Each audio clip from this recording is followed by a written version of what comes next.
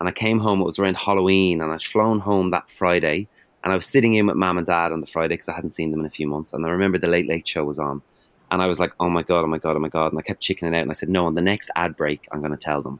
Literally, that was it. So the next ad break came up and I said, can I talk to you for a second? And then I told them I'm gay. And my dad, who was completely stunned and in shock, stood up and gave me a hug and said, well, we'll always love you.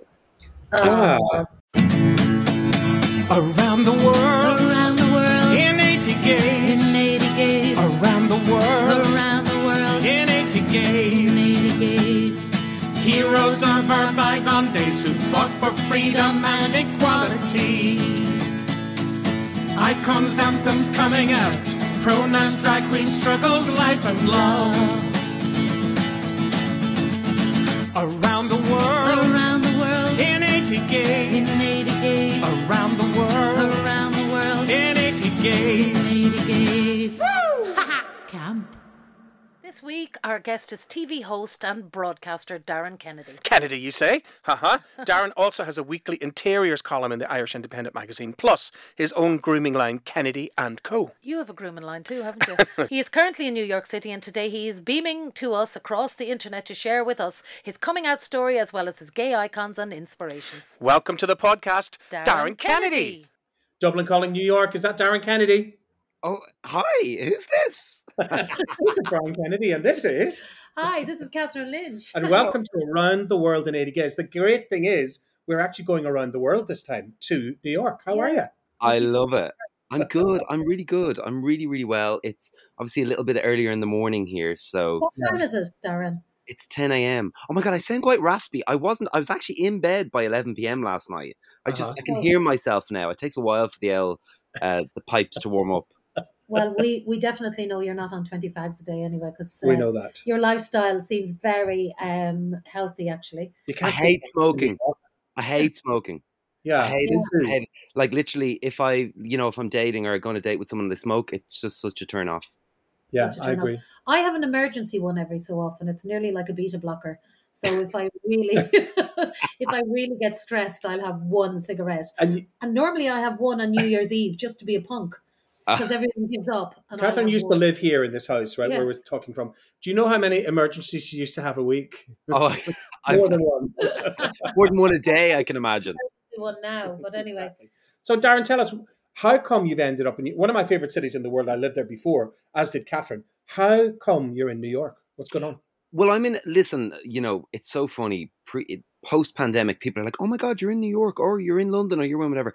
Pre-pandemic, no one batted an eyelid. I think it's so funny that since the pandemic, people have become much more aware of your location. Yeah. And I'm just working. I'm bouncing around as I always do. I mean, for the past 10, 12 years, my life has been all over the world. And I've kind of had one foot in several cities at a time. So at the moment, I'm in New York, but I'm bouncing back and forth to Ireland the whole time. So, as lovely as it is, sometimes it can be tricky because people never really know where you are, which can be good and can be bad. It's like awful when there's like some sort of great party on and your friends are like, oh my God, I thought you were away. I'm like, no, I'm here. So I'm in New York at the moment.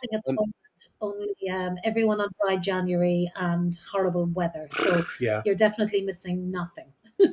Well, I mean, it's not particularly glamorous weather here, actually, at the moment. I mean, it's kind of similar to Ireland. Snowing? No, it's not snowing. No, but I head to LA on Wednesday, so I'm hoping it's going to be a bit warmer down there. Yeah, that's what we hear. So it's all in the fashion industry and in the grooming and all that sort of stuff. You're still out there. It's the land of TV, really. That's what's kind of capturing my attention. Can you give us a little exclusive? Anything coming up that you can let us know about? Do you know what? There's lots of things coming up, Brian, but I've never been one of those people who'll say, "Oh, I've got this," until it's signed, sealed, delivered, and we've got an air date. I'm like, I don't talk about it. Because, do you know what I mean? I just hate that. It's like, oh yeah, I've got this amazing project coming up, and blah, blah, blah, and then it doesn't happen for whatever reason. Exactly. Yeah. And I always remember I heard that story, and thank God, things. You think they're going to happen, and then all of a sudden, the last minute, they get dropped, and that's the nature of the business. But I do remember this story that horrified me about, I think it's Matt Richardson, the comedian, the British comedian, lovely guy. Yeah.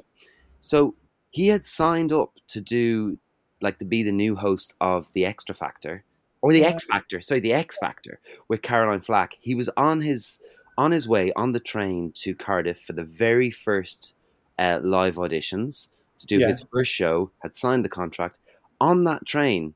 So bearing in mind, as far as I know, that train from London does not stop. So after this phone call, he still had to continue on to Cardiff. He got the call saying he'd been dropped and he'd been replaced with Ollie Murs. Yeah, you see, in any other business other than ours, you wouldn't be allowed to do that. Yeah. But so it's just kind of like, it's kind of horrendous. So I'm like, until it's on air, I'm like, take nothing for granted. I totally agree. Now tell us this. Me and Catherine were talking about this off air. You have a wee dog called Harry. Do you still have Harry? I do. Harry is, and actually, I don't know if anyone saw my Instagram last week. I put up a video which seemed to spark a lot of emotion in Harry's fans. He's 16 and a half years old. Will be 17 in August. He's a mini Yorkshire Terrier. Now, he's gorgeous, but do you know what? In the past 6 months, it's kind of broken my heart because he's just, the kind of harshness of age has kicked in. And you can kind of see how he's declined quite rapidly in the past 6 months, but he's still healthy. I remember when I must know you that length of time because I remember meeting you and your ex-partner with Harry a lot. And, sure. I know, Catherine. I know you. I was first introduced to you in your busty days. Oh my God! And then you know me. Over and by that, people years. at home listening, Busty Lycra is one of her characters. I loved Busty Lycra. I think Busty Lycra needs to come back. She does need to come back. I think all my characters need to come back. They've taken their slaps on their wrists. They're good girls now. They know how not to get cancelled, so they all should come back. I'd say Liz Hurley is on a motorbike in LA somewhere with Samantha Fox. Hopefully, she's would be great to get Samantha Fox. If you're listening, please come on our podcast. Oh yeah, she would be amazing. Do you know her at all? No. I mean, not at all. I barely know who she is, if I'm being honest. I know the name. Do you know what I'd love to know? We both would love to know. Do you have a coming out story? Like in terms of, Darren being a young teenager, can you set us up about exactly how that all happened when you were kind of ready to, we call it letting in story, like letting people into your real life? Yeah, God. It's, I love hearing the stories of younger gaylings today and these fabulous stories of, it's almost like they have their own pride party, with their school. Yeah. And I think that's amazing. You see Heartstopper, Netflix. That it wasn't like that for me. And I'd like to think that I'm not Jurassic. It's not that long ago, but it's long enough that things have changed. I really struggled actually with coming out. I was coming to terms with my own sexuality was a real battle. When I think back to it, it was a really challenging time. I'm not going to say traumatic. I think the point leading up to coming out was a little bit traumatizing for me, actually, when I look back on it. I went to, grew up in a really ordinary family on the north side of Dublin, went to a Christian Brothers school, all boys, which I hated. I think it's very unhealthy, isn't it? Yeah, it's so toxic. And, my school in particular was all about GAA. And it was like, if you played GAA, you could do anything. And if you didn't, you were invisible. Which, all you wanted was a bit of GAY. I mean, that's all. Like, literally. And don't get me wrong, I was quite happy to be invisible. But school was kind of tough. It would be nice to have a girlfriend then, which is exactly what every boy needs coming out. Yeah. Like, my world opened up. Gay boy loves a girlfriend, don't they? That's the irony of being a young gay boy. Actually, the people you really can relate to are other young girls. Yeah, and just like feel safe, feel safe in their company. But anyway, I kind of was battling with my own sexuality and denied it for some time. And I was like, no, I'm not gay. And, why would I be gay? Sure, life is so tough for gay people. Yeah. And then eventually, I guess, the realization overtook, when you realize, oh, hold on, I am like, this is me, like, I can't hide this. And I eventually found the courage to come out to my family, who, there was mixed reactions, but overall it was just love. How old were you? I was 17, and I had moved to France. Oh, lovely. What part? Yeah, I had come out to some of my friends prior to this, and I came out to my brother, and he's like, he looked at me. He was painting the front door of the house, and he looked at me with this shocked face. He's 5 years older than me, and he said, "Don't tell mom and dad," right? And I was like, okay. And I eventually told my parents, actually, one evening. I'd flown home from France. So I was studying in France. I was in Bordeaux, Catherine. And I was like, I need to tell them because I chickened out in it twice. And I came home, it was around Halloween, and I'd flown home that Friday. And I was sitting in with mum and dad on the Friday because I hadn't seen them in a few months. And I remember the Late Late Show was on. And I was like, oh my God, oh my God, oh my God. And I kept chickening out. And I said, no, on the next ad break, I'm going to tell them. Literally, that was it. So the next ad break came up and I said, can I talk to you for a second? And then I told them I'm gay. And my poor mother, who I'm very close to, like broke down and ran upstairs to the bedroom. And my dad, who was completely stunned and in shock, stood up and gave me a hug and said, well, we'll always love you.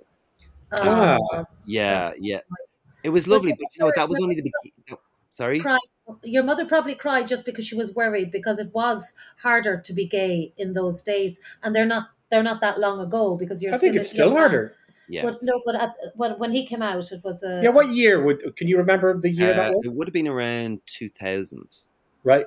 Yeah. Around then, maybe 99, probably 99, 2000. Right. And the thing about it is, I always say, you know, and funny enough, I was in the George a couple of weeks ago, and this woman came up to me and she said, oh my God, I've got a 17-year-old son and he's just come out as bisexual. That's part of the reason why we're in here tonight. I'm in here with my sisters and my friends. And she goes, and I love gay people, but I wasn't expecting it. I'm so worried for him. And that's the thing, when it lands on your doorstep, if you've never experienced it before, it's the unknown. Yeah, it's fear of the unknown, and that was the thing that happened with my parents. And in those days, marriage equality wasn't there yet, so your mother was worried about your chances of meeting a proper, fitting into society as now is completely norm. And it's the early days of us being legal, like 92, 93, around then. You know, so it wasn't even a decade later that you came out to your parents. And that's the thing. My mother said. Sorry, my mother said to me. She said to me, she goes, like, her biggest concern was her vision of happiness for me was me meeting a lovely woman, getting married and having kids. And she didn't understand, or she didn't have a picture of what happiness can be as a gay man. And I remember saying to her, I said, Mom, that to me would not be happiness. So that took a while, and you know, they eventually came around. And then fast forward a couple of years, my parents would be messaging me going, where are you? We're in the George. The music's great. I was like, that is great. And they met a lovely fella for you, and you know, they transform up all the time. I remember one night, them and their best friends at the time, Diane and Tony, they were like, oh my God, I was like, oh, you went out last night? And they said, yeah, we were in the George, who was playing one of their favorite artists. What's that guy with the really high pitched voice? Jimmy Somerville. Jimmy Somerville, yeah. They were front of the stage of Jimmy Somerville, living their best lives. Living their best lives. I remember that night. I was there too. Well, here's the thing about Jimmy Somerville. He would have been one of the people. When I first heard Small Town Boy, I suddenly heard a record that kind of was singing about my experience. Did you have an artist, a gay inspiration that spoke to you in that way through the TV? Oh, so it's this sounds so kind of cheesy, right? But I remember, like, when I was in school, every day I'd come home after school, like, just happy to be alive, that they hadn't eaten me alive and shred, you know what I mean, right? Yeah, so every day was a little success. And then coming home was always my safe environment. I felt so comfortable at home. And we used to put on, so I'd get home around 4 p.m. and there was that MTV Select. Oh, yeah. And I used to watch MTV Select, and that was like literally the coolest thing on the planet. And I remember one day I was sitting there having my post-school snack, which was probably about 17 slices of white bread, buttered with cheese and crisps. Delicious. And some angel delight to follow. Yeah. I, like, literally, this is my little snack before dinner. And I was an animal, still am. And all of a sudden, I think it was Donna Eyre at the time. And she said, we've got this new artist. His name is Ricky Martin. And next of all, this Latino firecracker came on the TV. And I was like, literally, I found my tribe, right? La vida loca. And he was singing Maria. Was that the one? Un, dos, tres, un pasito parante, Maria. Oh, I love it. And I chose this song for my song for the week when we got to choose our own song on Dancing with the Stars. And the story behind it for me is I just watched it and went, oh my God, there is a bigger, brighter world outside of St. Aidan's in Santry and Whitehall, where I didn't know he was gay. I didn't know. There was something about, obviously I thought he was incredibly handsome, but I just thought there was the freedom in that video that I saw. Yeah. I saw freedom. I saw a world where clothes and the colours, the colours, all those. and also this man who's so comfortable in his own skin. I had no idea if he was gay or not, but I just remember thinking there He is wasn't a out gay at that world. point. No, No, he he wasn't. He was always in the magazines with the latest girlfriend and all that sort of stuff. Yeah. So But, that's the kind of first song that kind of gave me an insight into like a possibility. And again, I don't know what it was about it, but it was just a vision. It's your instinct. That's your gay instinct. Yeah. Yeah. I think you must have picked up on something. I remember seeing George Michael the first time with Wham Rap and the leather thing. And I was a little kid in Belfast, but I do remember thinking, hang on a minute, something there from me. Didn't know what that was. Yeah. And it disappeared. You have an instinct, I think, early on about your tribe when they give you a little wave from the screen. I had that about Bruce Springsteen. Did you? No way. And then I did. I remember thinking. That was the first time I went, oh, what's that tingle? Yeah. Yeah, it's a bit of that. With the tingle in your Peringo. In I love his it. back pocket. You know that one with his sexy ass. I do remember that, yeah. Then I met him in real life. Do you know what's funny about that? In gay world, in gay language, if you were... Isn't this right, Darren? Do you know about this? It's a language where you... Freddie Mercury. Freddie Mercury. If you wear a particular coloured handkerchief in your back pocket, I think it meant you were a bottom. Yeah, yes. No, he was not signalling to you. He was signalling to me. Okay. Oh my God, he's not going to claim Bruce Springsteen. No, I'm not. Oh, I don't fancy Bruce. I think George Michael is it George Michael in Freedom in that video? He has a handkerchief out his back pocket. Yeah, that's correct. Yeah. It was a real one of those. Freddie Mercury as well. So for a spell, I lived in London for quite a long time, and I lived on the old Brompton Road and directly opposite a place called the Troubadour, which you guys might know. It's very famous, kind of back in the day, and for music people. And apparently, Freddie Mercury used to be a regular in the Troubadour at the time, and I remember someone telling me about the handkerchief in the back pocket. Okay, I never knew that. That's a new thing on Around the World in the 80 gays. It's because it's a gay man thing. I think it's funny, isn't it? That's your gay anthem as such. So I wrap my handkerchief around my neck. Yes, good man. What does that mean? Oh, it means wherever the breeze may bring it. Answers on a postcard. It absolutely doesn't. But anyway, we'll move on from that conversation.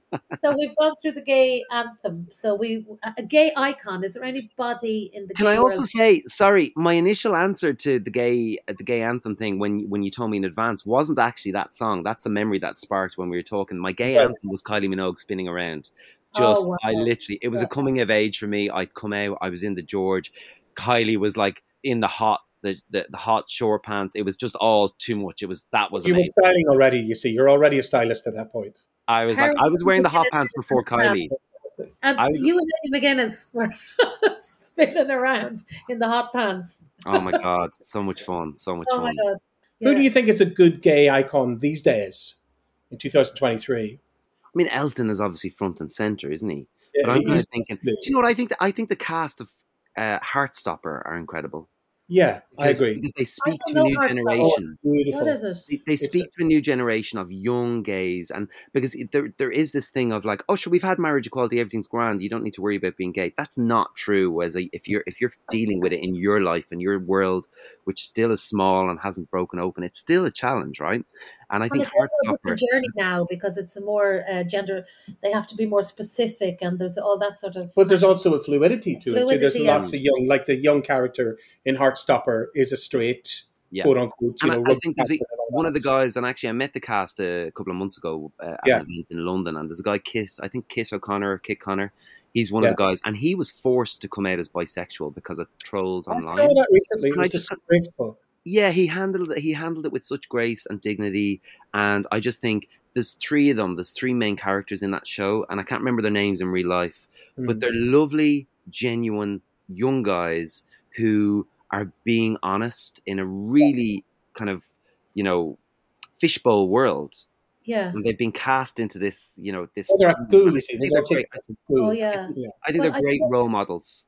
I agree. It was beautiful. And then I suppose that's what makes it more interesting that we call it a queer life rather now than a gay life. Now, I don't have the right to say that, but people in the world. I don't mind that you say that. No, well, I don't.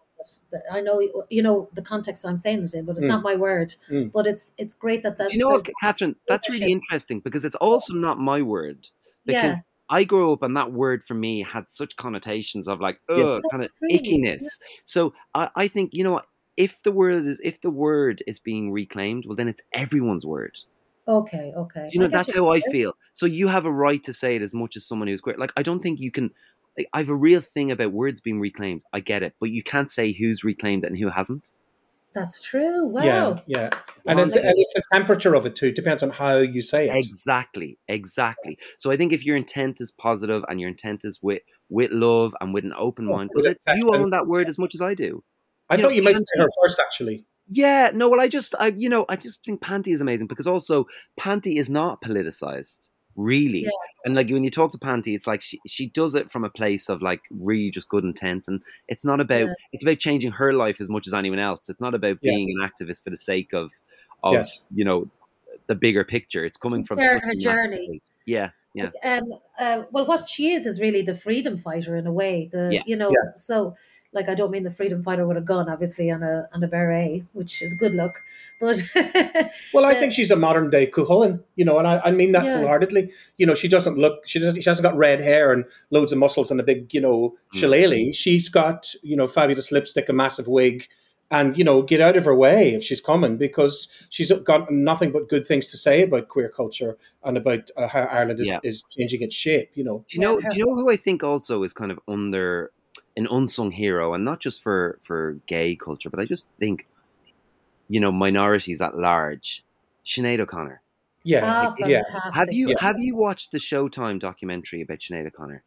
I'm, It di- is I'm dying to watch it. I read her book, and I've been lucky enough to work with her over the years. All of that kind of stuff. But yes, she is. I've seen the documentary. I It's think in the amazing. history books, she will yes. absolutely rise to the very top. I Like think. she is just. You look back. So I watched a documentary not so long ago, and you look back, and it's like 30 years ago she was doing and standing up for everything that the likes of Lady Gaga is doing today. Yeah. Yeah, You yeah. know, She she was like Lady Gaga looks like a karaoke act compared to Sinead O'Connor. well. When she has I'm a 7 Gaga fan as voices. well. I'm a Gaga, but I just mean in terms of her messaging, and the word that when I think of Sinead O'Connor and everything that she stands for, the word that comes to me every time, and one of my favorite words in the English language is courage, Yeah. courageous, and Yes. she leads from the heart, and I think that is so And I powerful. mean, the Lion and the Cobra album, Oh, every song is a song of Yeah, courage. yeah. Right And from the the start, fact that she ripped up the Pope's mhm. picture before any of us and thought said, of "Fight doing the that. real enemy." That's what she Yes, said on Yeah. yes, SNL.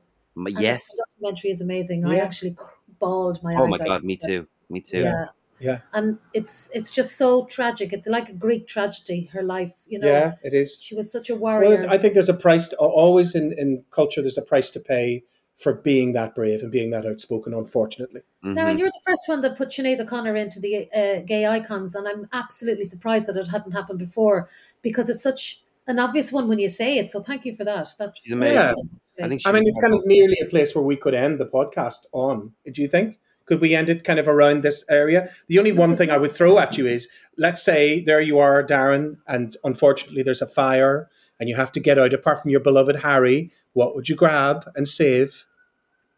Oh gosh, do you know what? I don't need anything. Yeah. Ah, good answer. Do I you know actually what? don't need anything. Do you know what? If anything, like the past, I learned that very quickly in life is that I actually do not need anything outside of myself. Yeah. Well, do you know what? The And whole thing is I don't mean sorry. That's excluding people. I'm talking about yeah, material things. material things. I totally agree with you. The actual smaller my bag, the larger my life. Yeah, yeah. And you Yeah. know what? That is a metaphor for life, Catherine. It's certainly a metaphor for That's a my quote life. now. Very That's a good. quote now. Yeah, Yeah, that's really good. I Say made it it again. up. The smaller my The bag. smaller my bag, the larger my life. See? yeah. And it just gives you freedom, doesn't it, to travel? You heard It it here gives you, first, folks. Gives you Oh, so yeah. much freedom. Gives you so much And so, freedom. just quickly going forward, Darren, I know you've got this amazing skin line. Obviously, samples greatly appreciated, of course. What's Okay. happening going forward for Darren Kennedy? There's I don't know is the answer, but all I know is that I feel so much freedom. I feel like I yeah, kind of feel like I'm entering into the most exciting phase of my life because I Yes. feel like I've done like I discovered myself. I feel, yeah. I feel on fire actually. Great. I And you feel know on what? fire. I kind of need to apologize for that question we're always asked in our industry as such. And it's very hard to answer because you don't know what's coming down the road. Yeah, well, that's a good answer. But that's a brilliant answer as well because I feel the same. Even though people keep saying to me, "What's next, Catherine?" and at last able to say, I don't know, but I am ready. I mean, I don't know, but I have got goals and there are Yeah. things that I'm striving Yeah. for. But actually, I'm kind of at a place where I'm like, I'm just so happy doing what I'm doing Yeah. and Happy continually and kind of content. pushing forward and then just bloody enjoying it. Well, look, will you give our love to New York, please? Oh, I will. I'll give the Big Apple a big kiss. Yes. Oh, tell Union Square I love it, and I hope the girl is still walking around with her boobies out. Oh, and the naked cowboy. Happy New Year, Darren Kennedy. I became friends with her when I was living in Union Square, of course. You and Busty. Well, yeah, listen, I hope 2023 is amazing for you both. And thank you so much. Really enjoyed the Thank chat. you, Darren. And I see you on the street in Dublin when you come back. Yes, and let's we'll buy you a lovely drink. Yes. Look forward to it. You're on. Manhattan. We'll buy you a Manhattan. And so we have reached the end of another episode. Our LGBTQ plus quote of the week this week comes from writer, director and producer Janet Mock, who said, I believe that telling our stories, first to ourselves and then to one another and the world, is a revolutionary act. Oh, well, thanks as always for listening. And we'll see you same time next week for another trip around the world in 80 Gay.